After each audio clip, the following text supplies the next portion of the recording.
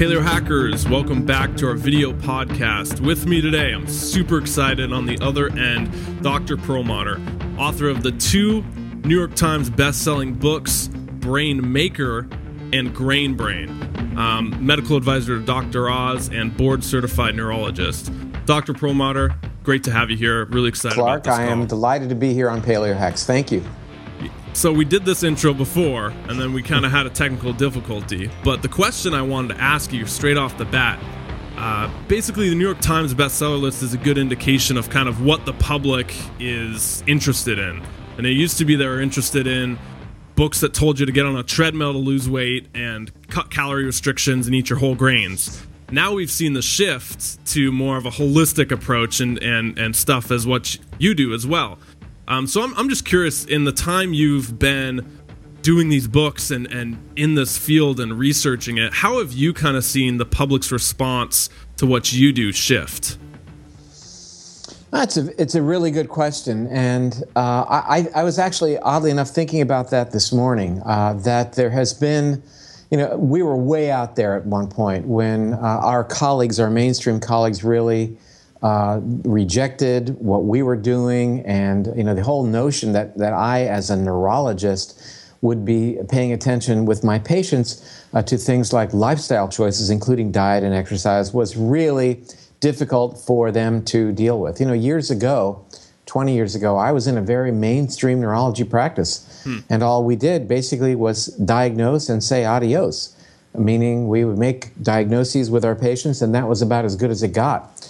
So the literature that relates lifestyle choices, including diet and exercise and sleep and stress management, etc., that relates that information to brain health has been around for quite some time. And I think, what I've done is really been able to collate that information, bring it together, and that's what my books have all been about. And clearly they've been widely accepted. Grain Brain is in 27 countries now. So, I get copies of Grain Brain sent to me, and I don't know what the language is anymore. I have to ask the publisher, what is this language? I got Czech, Brazil, Portuguese, and Swedish this week. But so I think that what we're seeing with the general public is a real shift towards a sense of wanting to become empowered. And empowerment is basically having knowledge. And, my mission has been to provide that knowledge. The word doctor doesn't mean healer, it means teacher. And to be sure, the knowledge that I purvey in the form of books and podcasts like we're doing, etc., is really based upon, at the end of the day, peer-reviewed science. So I do my best to make sure that my positions and statements are validated by what is appearing in our most well-respected literature. And, I think that what you're commenting on is this huge trend that we've seen gain so much traction away from the notion that fat is bad and we need to eat our lots of grains and carbohydrate-rich foods, to a notion that welcomes fat back to the table and reduces our consumption of carbohydrates. Sure. And, there have been plenty of people out there talking about this for quite some time, but just a couple of months ago, the United States Dietary Advisory Committee came out with a statement that was really quite compelling and very supportive of all of us, saying that, what's making people fall apart is really their consumption of carbs and sugar. It's not the fat that we eat.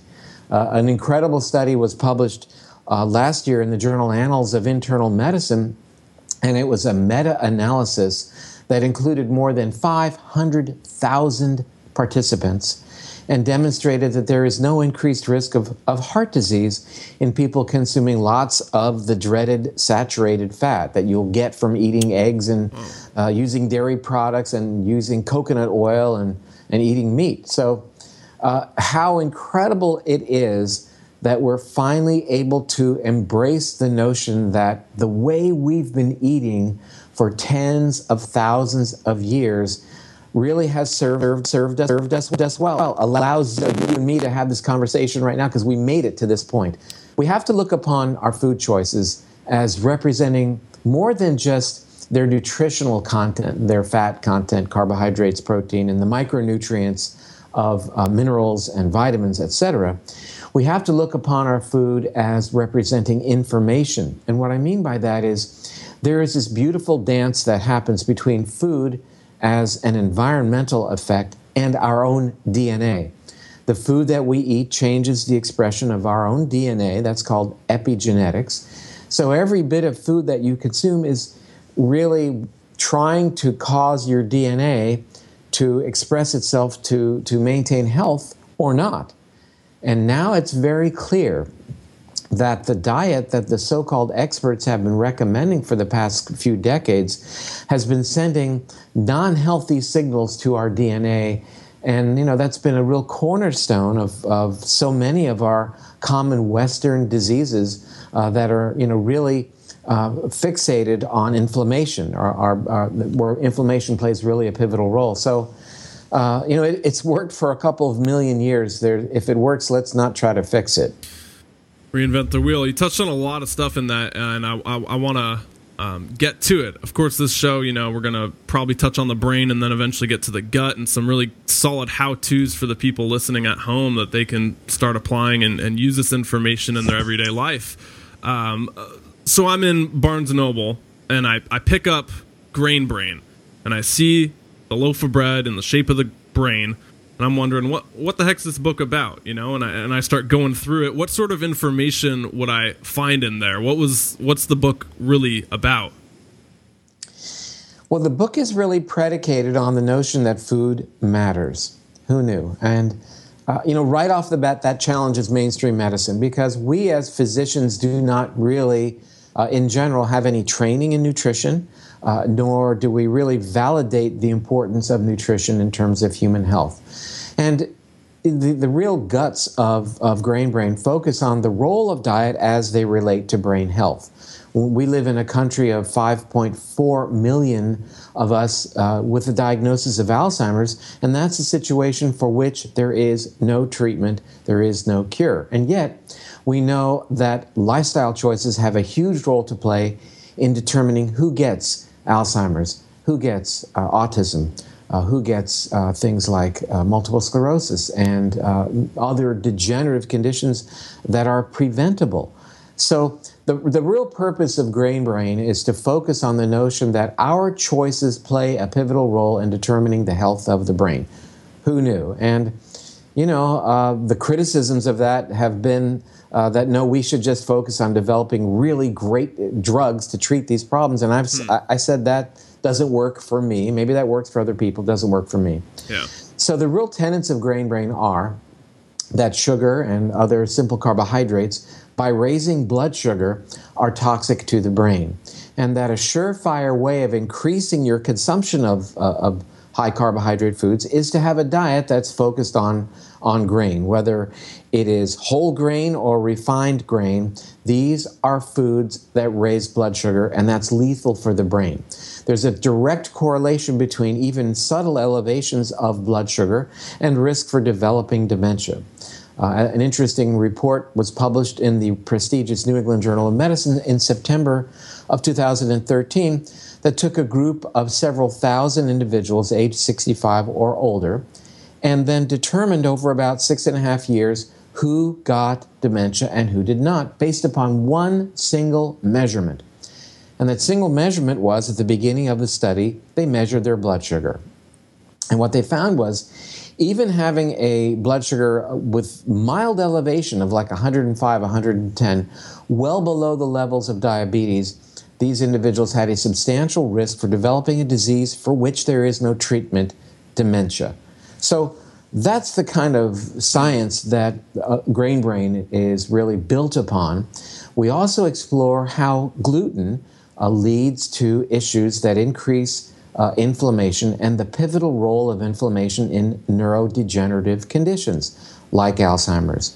And really went into a really great discussion based upon current peer-reviewed science about how that happens. And then Brainmaker comes along, and what Brainmaker focuses on is, again, extrapolating the notion that diet matters, but now looks at factors like inflammation and blood sugar and other issues related to the body's metabolism through the lens of the bacteria living within the gut, this microbiome, the 100 trillion organisms that live within us, because truly they are profound mediators of human health.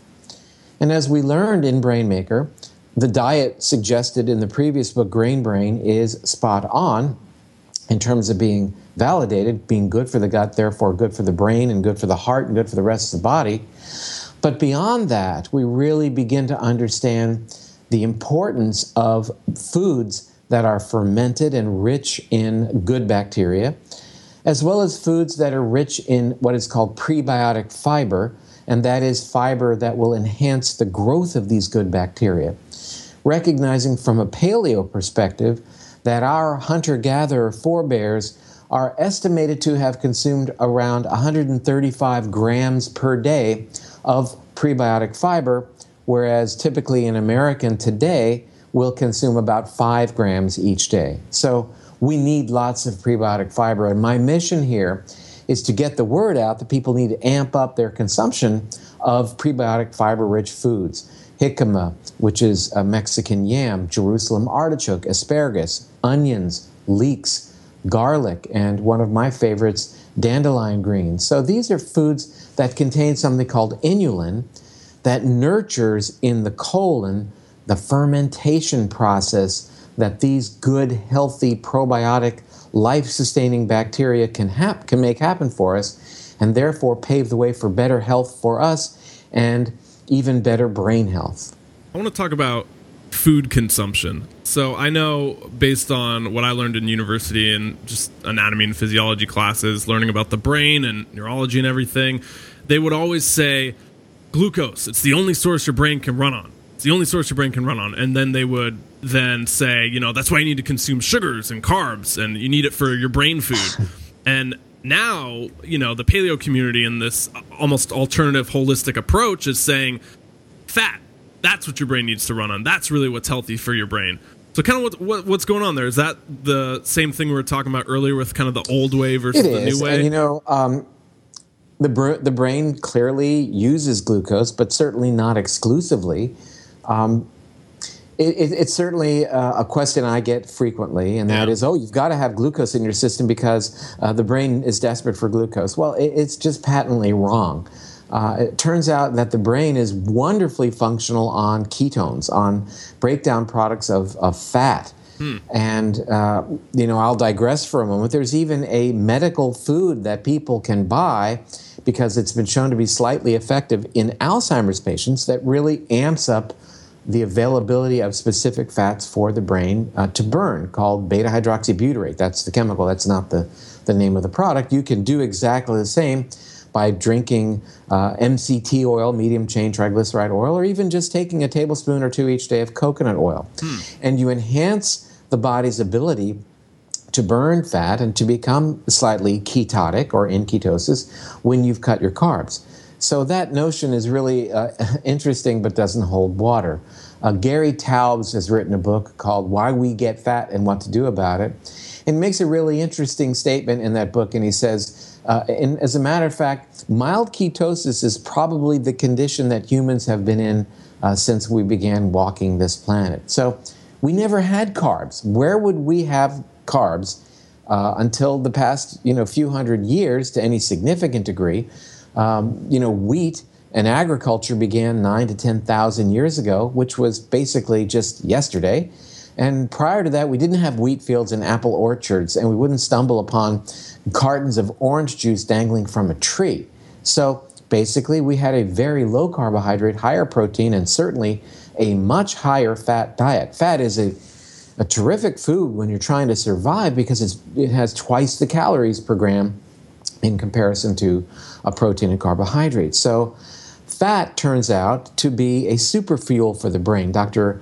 Mark Mattson, M-A-T-T-S-O-N, has done a lot of research in this area and has published them in journals dealing with aging and in the function of the brain, and has recognized that when the brain is burning fat as a fuel from a mildly ketotic state, that it is far more efficient in its metabolism, creates less damaging free radicals, and actually produces more energy molecules called ATP. So when you shift over from a diet that's based upon sugar and carbs and get the grains out of your diet and stop eating these carbs, your body's going to shift over to being able to burn ketones. So you go through, over a period of a couple of weeks, what's called keto adaptation. And once you do that, some really incredible things happen. You find that your energy actually improves, and you feel more alert. Your brain functions better. And who knew? You could miss a meal or two and the world won't come to an end. When you are cycling your blood sugars day in and day out because your diet is based upon pounding carbohydrates, you start your day with a short stack of whatever they are, pancakes, and you pour some syrup all over that, and then maybe have a croissant on the side or a bagel. Wow, you're just exploding your body with blood sugar. And what will you drink? There's a drink that's become very popular, and I'll tell you about it. You're going to see it when people have breakfast with you. It's incredible because 12 ounces of this contain 9 teaspoons of sugar, and it's called orange juice. And it's amazing. So you have your short stack, your croissant, a glass of OJ, and your body is exploding with sugars and carbs. And what happens is that your blood sugar skyrockets. And when that happens, of course, your pancreas secretes a surge of insulin. And when that happens, then your blood sugar in the next couple of hours will plummet. And that's a signal to your brain to seek out calories, because your brain at that point is still burning sugar. So by mid-morning, you are seeking carb calories because you need a fix. It's like coming down off of heroin or something. You need a fix, and you're breaking open the vending machine or hitting the coffee machine because you need to be picked up. And, that is in contrast to how we've been for hundreds of thousands of years. We've sought out sources of fuel for our bodies and for our brains that have allowed us to burn fuel like a candle, a slow burn as opposed to throwing gasoline on the flame, that allows us to continue to hunt the prey and continue to find the food. So, the notion of having to have 3 meals a day, I don't know who invented that, but I can assure you, for more than 95% of our history, we didn't have, our hunter-gatherer forebears aren't going to stop in the middle of pursuing their prey because it's lunchtime and they're on break. So, but yet people need their mid-morning breaks and their lunch breaks and their mid-afternoon snack because they're cycling through their blood sugar and having, these insulin surges that ultimately will pave the way for the body to finally say, you know what? I am tired of having insulin ring the doorbell day in and day out. And what the body starts doing is not answering the door. And what that means is the body becomes resistant to insulin ringing the doorbell. And insulin resistance then paves the way for the blood sugar to get higher and higher, because no longer are the cells responding to insulin and blood sugar starts to rise.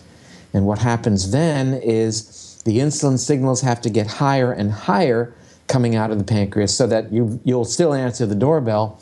And what we see in our patients is we measure their fasting blood insulin levels, not just their sugar levels, but their insulin levels. And though their blood sugars may remain normal, when the insulin level starts to rise, it's the harbinger of problems, because now they're developing insulin sensitivity. That paves the way for them to become type 2 diabetic. And why that's really relevant for me as a brain specialist is because type 2 diabetes is associated with doubling the risk of that disease called Alzheimer's, a disease for which there is no treatment.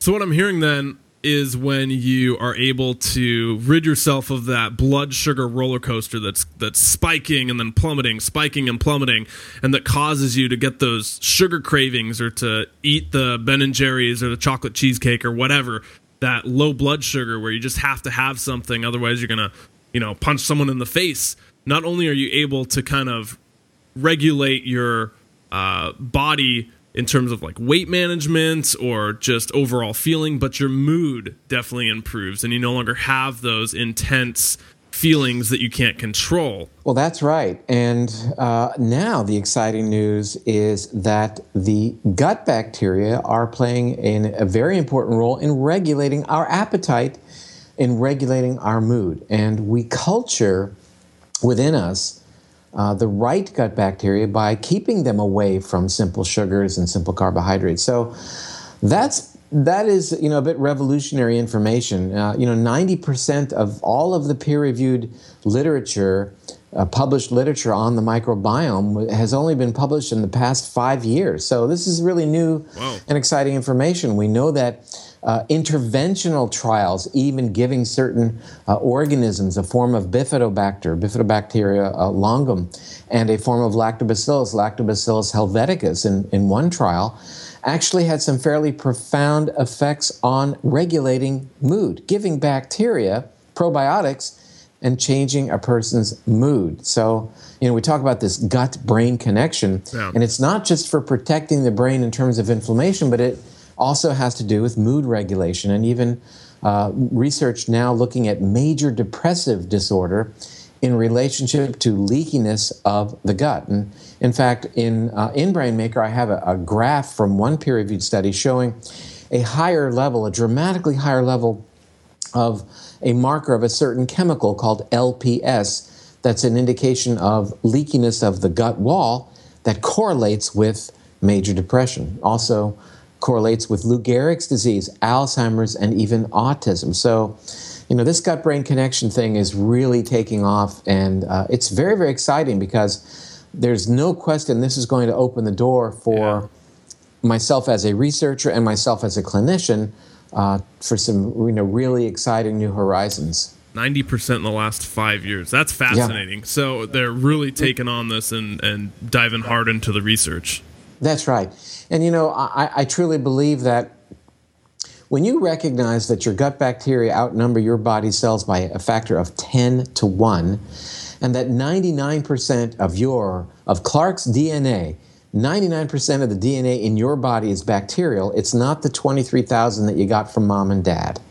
It comes from the bacteria within you, and that you can threaten those gut bacteria and change the array and change the diversity of the bacteria living within you by making the wrong food choices, by taking antibiotics, by drinking water that is chlorinated, by eating foods that have been contaminated with Roundup or glyphosate because they are genetically modified. There are a lot of factors that go into how food affects the microbiome and the downstream effects of those changes.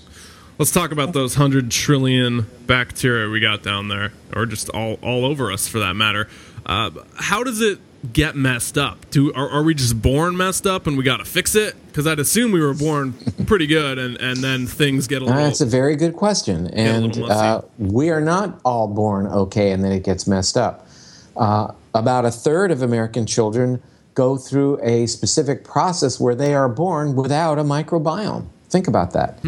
And the process is called cesarean section, so that we obtain our original priming microbial baptism when we pass through the birth canal. The vaginal birth canal is loaded with healthy, good bacteria that then inoculates the newborn with a starter kit of bacteria that allow that child's immune system to develop in a very balanced way, allow that newborn to break down mother's milk and extract nutrients, etc. When a child is born by cesarean section, he or she is deprived of that really important inoculation, and it is now thought that this is the reason that being born by C-section is associated with an increased risk, a twofold increased risk of autism, a threefold increased risk of ADHD, a significant increased risk of type 1 diabetes, celiac disease, food allergy, and even becoming obese as an adult. 50% increased risk for becoming obese and as an adult just because of cesarean section. Wow. Now, are those on the rise too? Are they something that's more popular? They're right now leveled off at 33% of all births in America, which is breathtaking. It's hard to imagine that 33%, one-third of all births in America, are complicated enough to require that procedure. Now, to be clear and to be fair, there is a time and a place where a C-section is life-saving for mother or baby. It's really important that we emphasize that there is a time and a place. It's a great procedure. But it's hard to imagine that a third of all births in America are complicated enough that they require a C-section, because there are lifelong consequences in terms of that baby's health for the rest of his or her life that are imparted by that procedure. So is it that it's just exposed to bacteria for that short period of time, or is it that it's a very concentrated amount coming out of the vaginal birth canal that it can only get exposed to during that one time? Or well, you have to understand that this event of creating a new living organism is very, very complex. And there are factors from conception onward that are all refined and have evolved or have been created, however you want to look at it, to create a being that will have its best chance of survival. So this transfer of material, of information, if you will, this horizontal transfer of information that takes place when a baby is born by giving this child genetic material. Basically, you have to think of it that way, that you're giving this child thousands and thousands of genes, tens of thousands, hundreds of thousands of bits of DNA that he or she won't get if he or she is born by C-section. So again, as I mentioned earlier, 99% of the DNA in our body is bacterial. So this is a huge lateral transfer, horizontal transfer of information that is designed or has evolved, however you want to look at it, to ensure the best chance of survival for that organism. And this is a process, this transfer of information at the moment of birth, that is seen in all mammals, every animal that passes through the birth canal. It's seen in birds, it's seen in fish, it's seen in insects, it's seen in clams, oysters, and even sponges. So we're talking about millions and millions of years that this process of using bacteria to transfer information, that is the most up-to-date signaling system, giving that newborn up-to-date information as to what environment to expect. Let me explain that for just a moment. Because the bacteria living within mother's birth canal change. They change based upon her food availability, the season of the year that that baby is born in, and all kinds of other environmental issues that shape that gut bacteria so that the final marching orders that mother is able to impart on her baby are given at that moment, just before or at the moment of birth.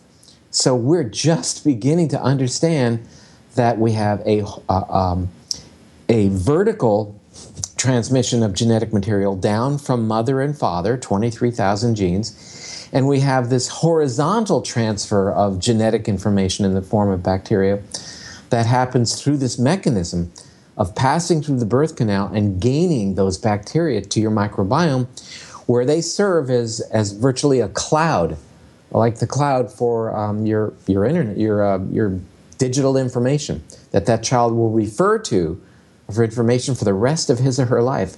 That's a pretty compelling thought, isn't it? That's big. So, my question would be then, for those 33% that are born through a cesarean section, is there anything they can do to acquire that gut microbiome? I mean, if this is really linked to all those things we were talking about, or whether it's obesity, ADHD, or any sort of autoimmune disease, is there any way we can get? It's an excellent question. Yeah. Because again, C-sections are mandatory in some cases. Right. So in those cases, whatever that small percentage is, what are you going to do? And one researcher at NYU, and I actually talk about it in Brainmaker, has described a technique where a 4x4 sponge, a medical sponge, sterile sponge, is placed in the birth canal prior to the C-section. And before mother goes into the operating room and gets a major league blast of intravenous antibiotics, that sponge is removed and put in a moist, warm environment. When the baby's born, then that baby's face, mouth, nose, etc. are inoculated with this bacteria that were in the birth canal. How much that's been studied is actually minimal, but I think it's a great start. But I do believe that there will be a commercial product available in several years, that is designed to give those kids back some semblance of good gut bacteria. So what can we do even as adults now? I know that a lot of people's gut biomes get totally trashed by either the foods they eat or the environment they're in, or antibiotics they're taking, or the chlorinated water you were talking about. What do we do? Where do we go from here? Excellent question. And first, we talk about prevention. So let's talk about what we can do to keep that from happening in the first place. And obviously, diet is very important. Restricting C-section is very important. I'd say that aside from diet, the biggest event that challenges your microbiome or anyone's microbiome is exposure to antibiotics.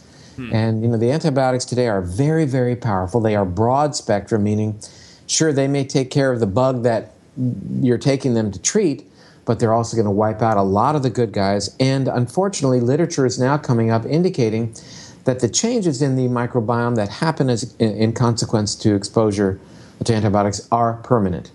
So that's an interesting thing to conceptualize when you recognize that 4 out of 5 Americans takes an antibiotic every year. And you may say, well, you know what? I am super careful. I've never had an antibiotic, or I certainly haven't had any during my adult years. But the point I would make is that 75% of the antibiotics used in America today go into our cattle and poultry and eggs that we then eat. So we're not off the hook. So those are big issues. And we know that Roundup, or the active ingredient, which is called glyphosate, of which there is residues on so many foods that are genetically modified these days, also has an effect upon changing our microbiome. So, before we get to, well, then what do you do to fix it? I really want to emphasize those points, because you need to care for your microbiome, because your microbiome, your gut bacteria, are fundamentally involved in every aspect of your physiology that keeps you healthy and functional. So it's kind of like saying you got to prevent it. You can't just go to the supplements and the probiotics and all that stuff. That's right. You got to constantly those things are important, but well said. It's why I led off with that. Yeah. So keep that in mind. We call these bacteria that live within us commensals, meaning co means with and mensa means eat. Basically, that means they eat with us. They eat what we eat. And when you realize that, you begin to understand that, they say when a woman is pregnant, she has to be careful what she's eating because she's eating for two. And I would say to all of your podcast viewers, each of us is eating for 100 trillion, meaning that every morsel of food that you consume moving forward after this podcast, you have to think about not just in terms of its fat, protein, carbohydrate, and micronutrient content for yourself in building a strong and healthy body, but what is that going to do? What are these food choices going to do for your microbiome?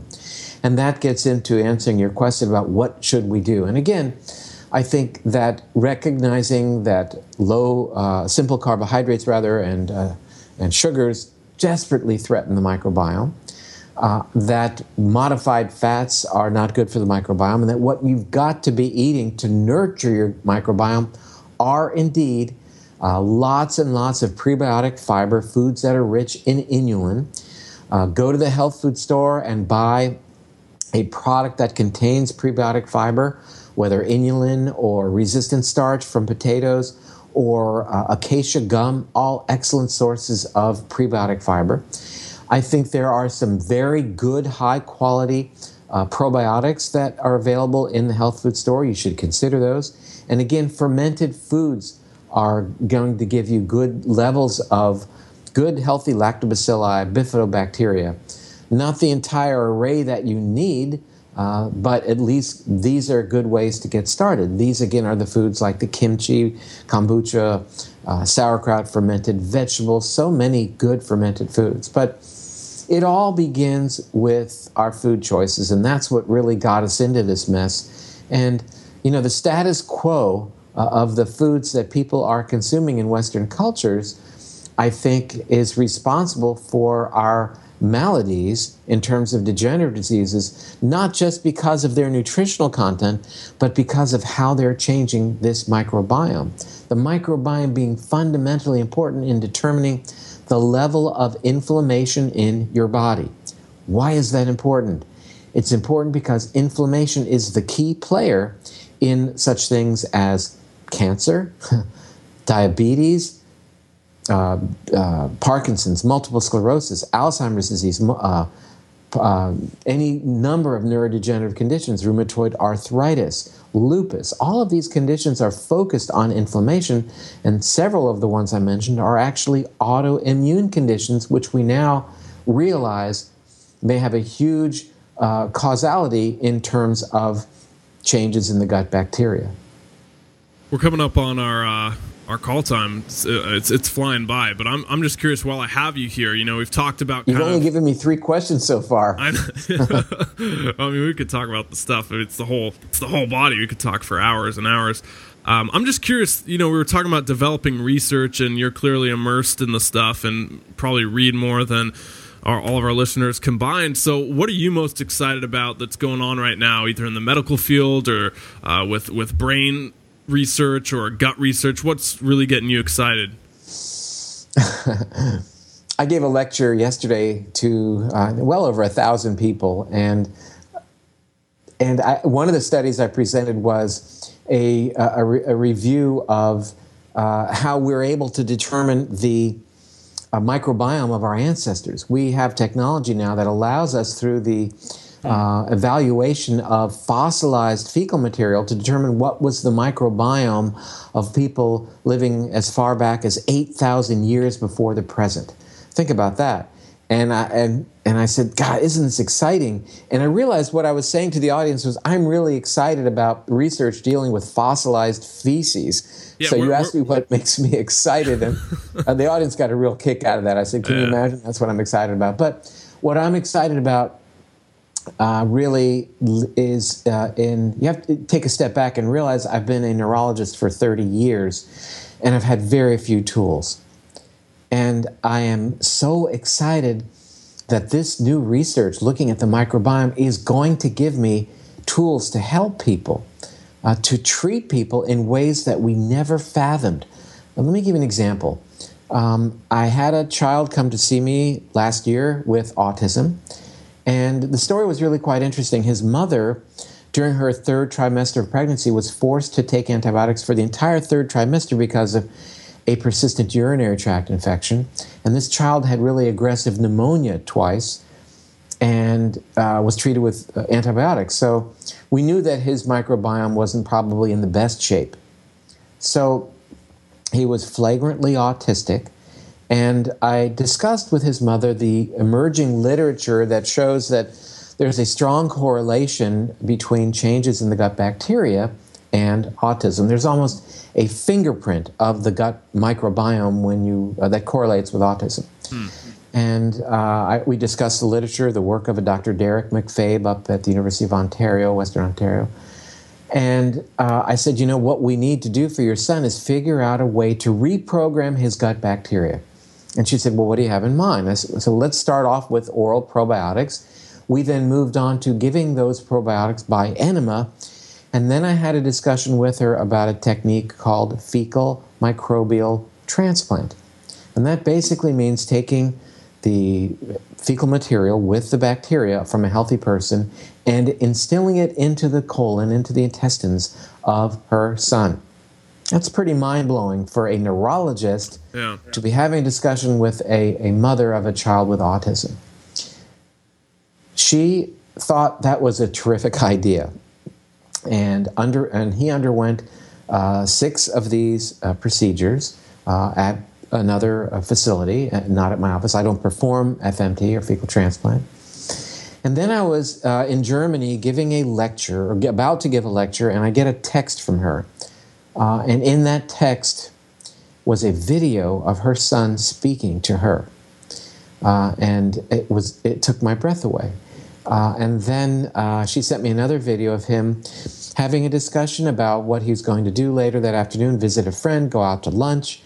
This was a child who had no ability to interact socially, who had virtually no communication skills, and a brain disorder that was treated really effectively by undergoing fecal microbial transplant. Now, was I thinking outside the box? Yeah, sure, but that's just the way it's going to be. This isn't my first rodeo, and I understand there will be criticism. But that said, two things. First, University of Arizona has now just finished recruiting a large number of autistic children to perform a technique called fecal microbial transplant to see what it does for them based upon the literature that shows that there are significant changes in the gut bacteria in autistic children. That's number one. And number two, look at these results. Look at what happened in this case, this N of 1, that I decided, based upon current science, might benefit from this. His mother wants the word to get out, and she gave me permission to post that video of her child and his story.